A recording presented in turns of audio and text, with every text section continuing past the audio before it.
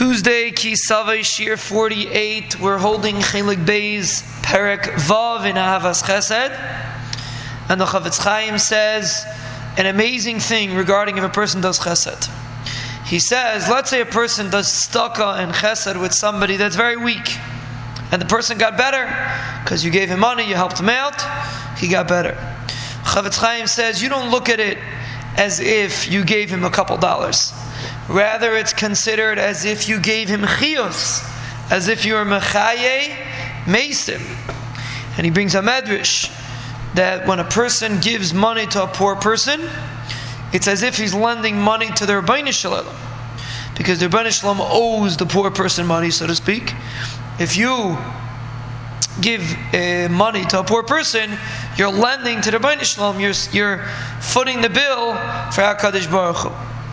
And the Medrash says that before you gave him money, he was struggling, he almost died.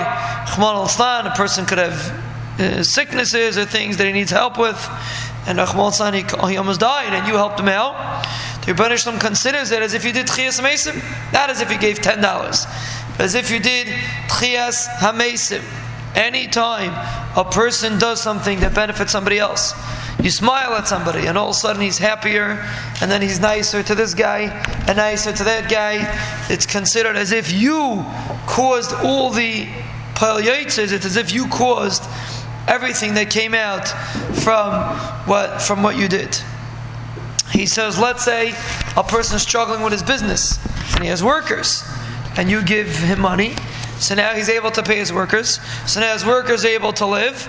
That also goes on your cheshbon. Anything that comes, if a person lends somebody money, and then he's able to open a business, and then he's able to support other people, and then he becomes a gvir, if for the rest of his life, whatever mitzvah he did, goes on your cheshbon, because you were the one that lent him the money to be able to open the business.